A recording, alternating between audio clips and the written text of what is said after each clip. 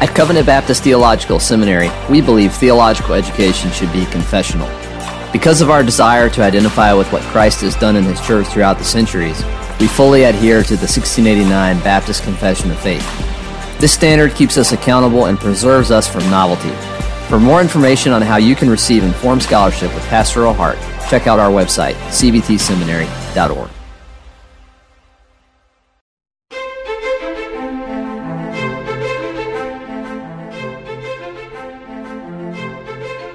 This resource combines expositional sermons and lectures from the classroom of Covenant Baptist Theological Seminary to help equip listeners for the work of the ministry.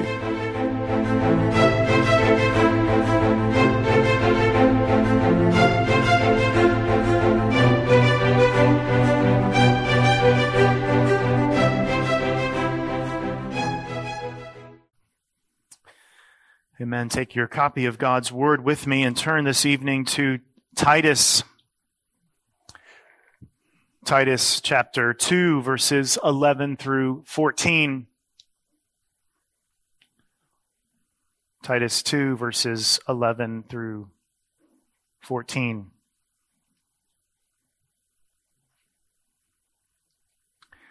Hear now the word of the living God. For the grace of God that brings salvation has appeared to all men, teaching us that, denying ungodliness and worldly lusts, we should live soberly, righteously, and godly in the present age, looking for the blessed hope and glorious appearing of our great God and Savior Jesus Christ, who gave Himself for us, that He might redeem us from every lawless deed and purify for Himself His own special people, zealous for good works.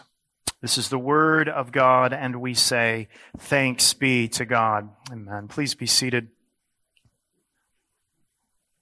Let's pray together. Now, O Lord, we pray that you would encourage our hearts once more this day when gathered in your presence.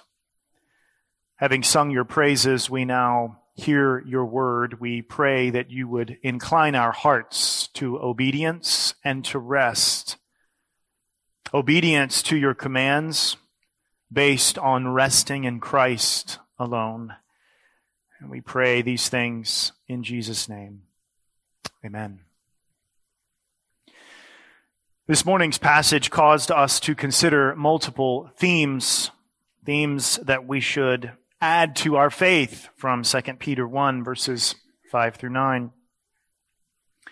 One of the themes that was spoken of there was the need to grow in self-control.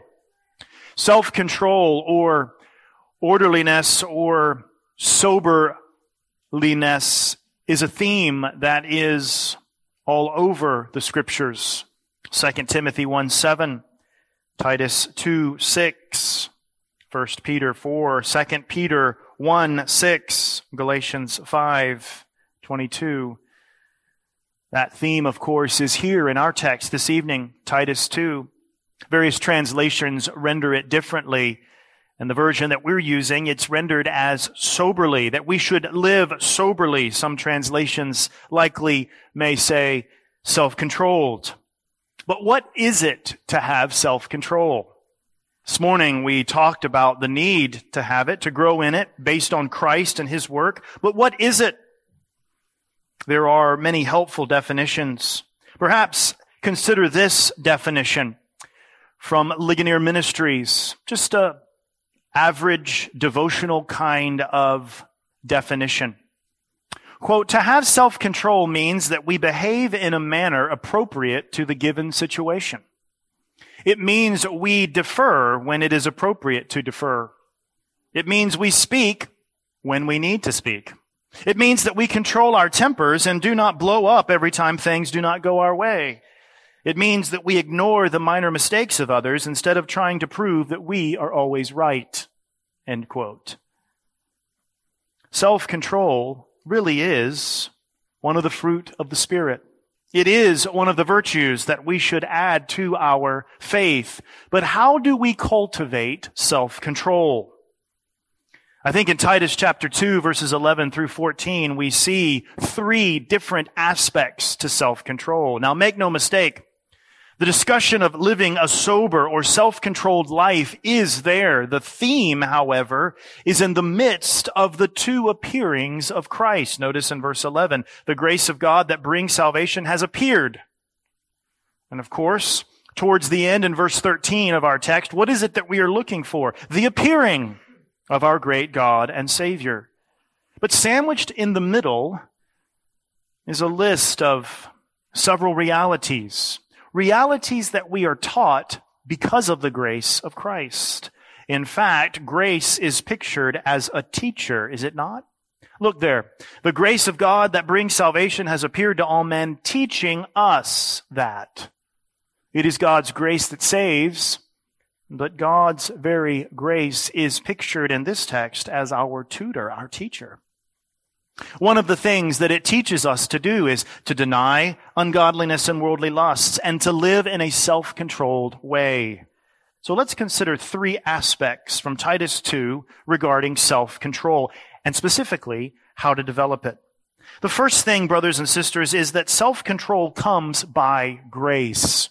It comes by grace. Again, notice the first verse of our text. The grace of God that brings salvation has appeared to all men. Christ has come. The message of the gospel has gone forward. It's a message that's being trumpeted from one end of the globe to the other.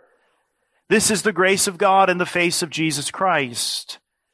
But this grace teaches us.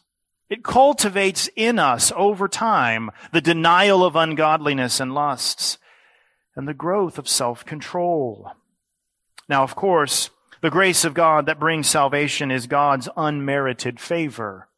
It is God treating us as Christ deserves. It is God's rich grace in Christ and His sacrifice on our behalf that is the ground of our salvation. And it has appeared. I don't have to convince you, I don't believe, but this is something that happens outside of us. We don't fashion grace. We don't make grace. We don't deserve grace. Rather, it has come to us from outside of us. And it has appeared to all men. The message is for all who will have it. This passage discusses the appearing of the grace of God in Christ and leads us all the way to that blessed hope, the great appearing of our Lord and Savior, Jesus Christ. But notice in verse 12 what is said of grace. Grace, quote, teaches us that we should live soberly or self-controlled. Again, grace is pictured as bringing education to God's people. It is through the grace of God that you grow in self-control.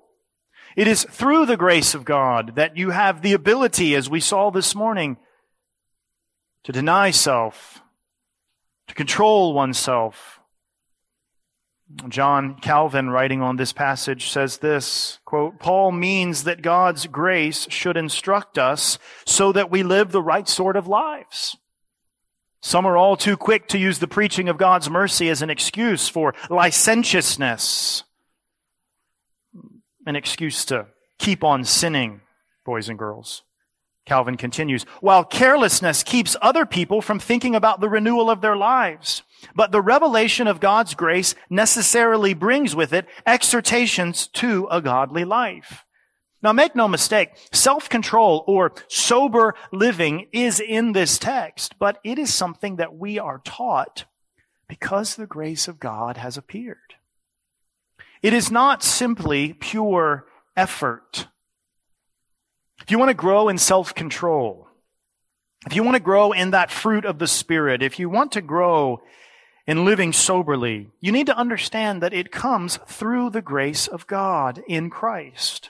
That self-control is not simply trying to be better, but it is an appropriation of the grace of God. Now, how does that work? Look at the text.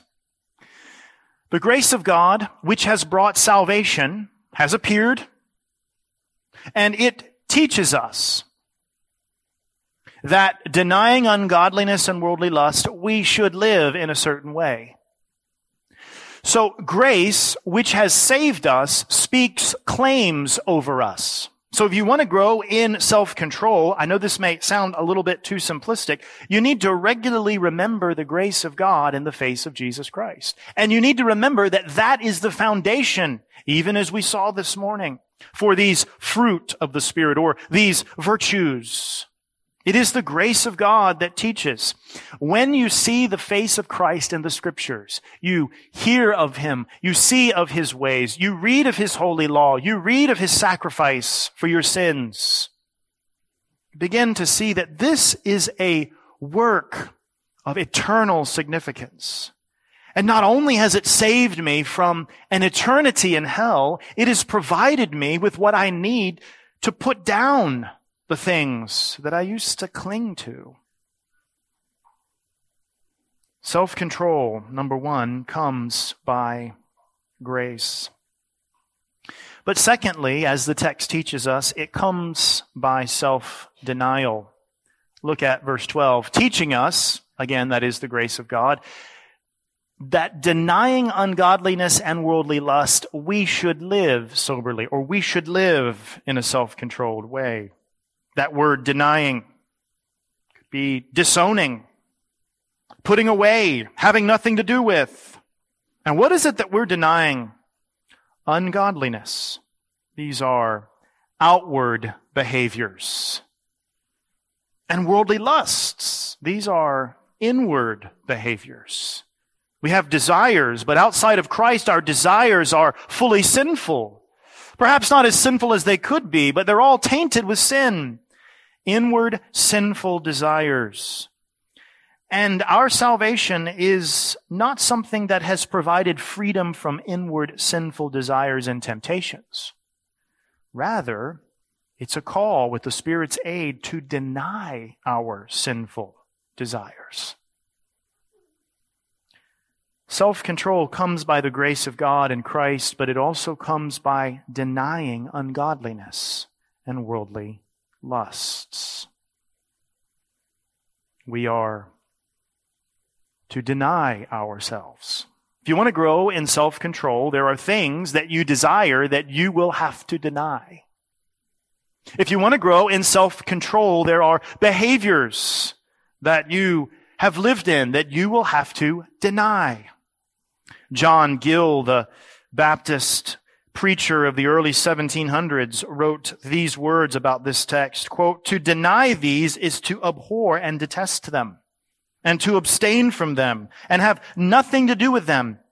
And this lesson of self-denial, or of the denial of sinful self, the gospel teaches and urges upon the most powerful motives and arguments. And when attended by the Spirit of God, does it effectually, so that we should live soberly." End quote. Grace is the teacher, and oftentimes the means is self-denial. Now I want us to look specifically at what this says. Teaching us that denying ungodliness and worldly lusts, we should live soberly. There's an implication here, isn't there? We are going to have the temptation for ungodliness. That's still going to remain with us from without and oftentimes from within. The temptation is going to come, boys and girls, from outside of us. People are going to try to tempt us. The enemy is going to try to tempt us. But also, worldly lusts come from within us. And they will remain with us. You know, when a person is saved, they don't lose all of their sin. They lose a guilty standing before God from all of their sin, and they lose the reign of sin over them. But they wrestle with ungodliness and worldly lusts. And we could apply this to a variety of things. Maybe you're here, and your view is, your current thought pattern is, I have these sinful desires or temptations to ungodliness. Maybe I'm not a believer. I would press you into Paul in Romans chapter 7. The believer is going to be one who wrestles. The wrestling is good. Paul is going to tell Titus, deny these things, meaning there are things you're going to have to deny. But then there's the other kind of situation. Well, this is who I am. I have these lusts. I have these temptations. Surely God will love me in spite of them. You see, that's the other extreme. And what are we told to do with these worldly lusts, with this ungodliness? Deny it. Deny it. Put it down. We've said this before from this pulpit. The Puritans used to speak of two words: mortification, putting things to death; vivification. We don't really use that word anymore. Vivification, living unto something. Denying sinful desires, in some ways, is the means by which we grow in self-control. Let me give you a few examples. Think about how you speak. Is your tongue self-controlled? Your words? A lack of self-control with your tongue would look like this: I must take matters into my own hands and speak now. Versus waiting on God's prescribed ways of gentleness and justice, for instance. I have to show that I'm right about this issue. I have to get the last word. A lack of self-control is, I'm going to speak now. Or how about your time? I will embrace laziness now versus working to serve. Now, make no mistake, there are parts of us in our words. We want to do it now. Or in our time, I want to be lazy now, and I'll put off this thing that I must do until later. In both cases, we must deny those internal desires. Or just take the issue of sexual lust. It's the same pattern. I want it now, versus waiting for God's timing. Really, in every area of a lack of self-control, the pattern is very similar. So how do we grow in self-control? Well, it is by the grace of God that we are taught that we deny ungodliness and worldly lusts, and that we should live soberly or self-controlled lives, righteously and godly in the present age. Brothers and sisters, sin no longer reigns over us. Before Christ, we were led by our passions and lusts. We were led by them. We were carried along by them like a ship in the stormy ocean without a rudder. Now, with the appearing of God's grace in Christ, we are not ruled by them. Do you love Christ's grace? Live in it every day as it owns you and controls you. Every day we deny sinful passions and we live in self-controlled, reverent ways. And this is related to biblical ideals, isn't it? Temperance, for instance. Or being slow to anger, for instance. Or mastering one's self, for instance. Moderation with certain things, food, drink. All of these ideals really have a root in this need for self-control. Now, here's a question for us to consider. The text says, "For the grace of God that brings salvation has appeared to all men, teaching us that, denying ungodliness and worldly lust, we should live soberly." Is this an individual thing, or is it a communal thing? You know, we often think of self-control as an individual thing. I am not a person of self-control. Or perhaps you say, I am a person of self-control by God's grace. But there are a variety of scholars who consider this issue from a variety of angles. For instance, James Dunn, writing about this virtue or this fruit, says this, quote, "It's not an ideal in itself that Paul lauds self-control, but because of its importance in community relations, in contrast to the unrestrained emphasis placed on the flesh," end quote. And what Dunn puts his finger on here, I think, is very, very helpful. Because Peter and Paul were writing in the first century, and they were writing in a day where there were a whole lot of other philosophical schools that praised self-control. It wasn't only the Christians that were speaking about self-control. One of the chief groups that spoke about self-control were the Stoics. They were lost. They were pagans. They were without Christ. But they lauded and praised the virtue of self-control. And we need to remember, it's not only Christianity that presses this call towards self-control, but it is the means and the goal behind it. In their book, The Psychology of the Fruit of the Spirit, Dornier and Trier write these words. Quote, associating self-control with the capacity to rest, mainly physical temptation, often creates an individual emphasis. For instance, when one needs to stop using harmful substances. But the broader semantic domain of self-discipline is linked to communal aspects. Passions need to be curbed, the tongue restrained, and one's anger contained in order to foster and maintain harmonious relationships, end quote. You see, even though the Spirit is forging within us the fruit of self-control, this virtue of self-control, we live in community. We are the people of Christ. And think about how a lack of self-control impacts your brothers and sisters in Christ. It's not just the virtue of being able to not eat too much, not speak too much, not be lazy too much. But it's the impact that it has as well on the body of Christ. For when you, for instance, take matters into your own hands with your words, you don't just damage yourself, but others in the body of Christ. So, self-control comes firstly by the grace of God. You will not develop godly self-control if you seek to do it outside of what God has done for you in Christ. But secondly, this grace of God that has appeared teaches us that we ought to deny certain things and live to certain things. Deny worldly lusts. Deny ungodliness. And that we should live in a sober or self-controlled way. And it's at this juncture that I think we also need to mention that what is in view in Titus 2 is the denial of sin.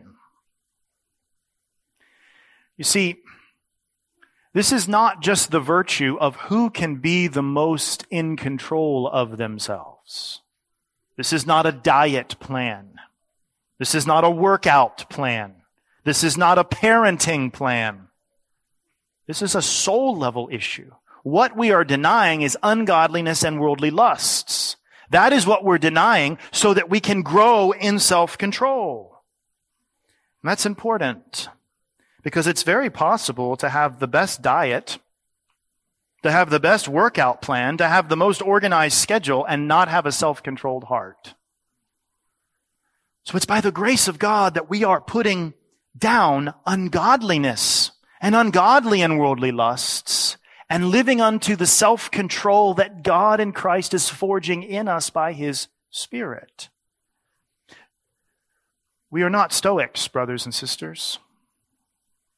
We're not called to put down passions and emotions so that we can live a life of reason and demonstrate to the world that our homes can be in order, and that our diets and our workout plans can be in order.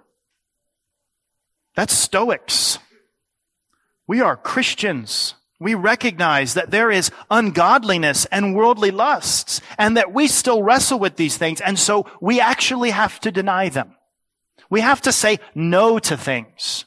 Let me put it to you this way. If you are living in Christ today, and for the last week or 2 weeks or month, you can't really think of anything that you're saying no to, then you're not denying ungodliness and worldly lusts. If you can't think at all of something that you've had to say, I want to do this, but I'm not going to do this because of who I am in Christ, then you're not pressing into this call towards self-control. But remember, this call comes by the grace of God. You see, in any sermon like this, there are two extremes. There are those who recognize a staggering lack of self-control, and they want it. And their concern is, maybe that means that I'm not in Christ. Then there are others on the other extreme who can't think of the last time that it even really mattered to them whether they were seeking to be self-controlled. We want to be in the middle. Me seeking to deny ungodliness and worldly lust is not the ground of my salvation. It's Christ and Him crucified. But because I know that Christ and Him crucified is the way, the truth, and the life, that it's appeared, that I believe in this one who died for me, there's a call on my life to actually deny ungodliness and worldly lusts. So let's walk the middle of the road, looking to Christ every step of the way and saying, because of Him, I'm going to say no to this lust, to this way of ungodliness. Now, before we look at the third and final thing, sometimes the outward aspects of our lives are important for us to consider.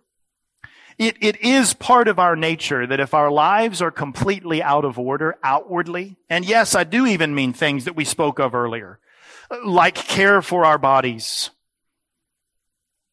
how we organize our day, that's not really what Paul is after. But if our lives outwardly are so out of order that we can't actually have time to deal with spiritual matters, then that's an issue. And it's also important for us to be modeling what self-control looks like. Listen, brothers and sisters, if your life is so all over the place and so much a mess that your children never actually see what simple decisions towards self-control and soberly living actually look like, then that's teaching them something. So we're not after outward change, but there is a little bit of a lesson for our homes in this ideal. The grace of God and denying ourselves. But thirdly, self-control comes by a better desire. Where am I getting that? Look at the next phrase. Verse 13, looking for the blessed hope and glorious appearing of our great God and Savior Jesus Christ. Now, I don't know if you see how all of these phrases are working together. It's a long sentence in the original language, but listen to it. The grace of God that brings salvation has appeared to all men. It teaches us that by denying ungodliness and worldly lust, we should live in a certain way in the present age. Looking, as we live in the present age, for the blessed hope and glorious appearing of our great God and Savior Jesus Christ. It's one phrase after the other. So, our call to sober living or to self-controlled lives, in some ways, comes as we, and even by the means of, a better desire. What is that better desire? The blessed hope and glorious appearing of our great God and Savior Jesus Christ.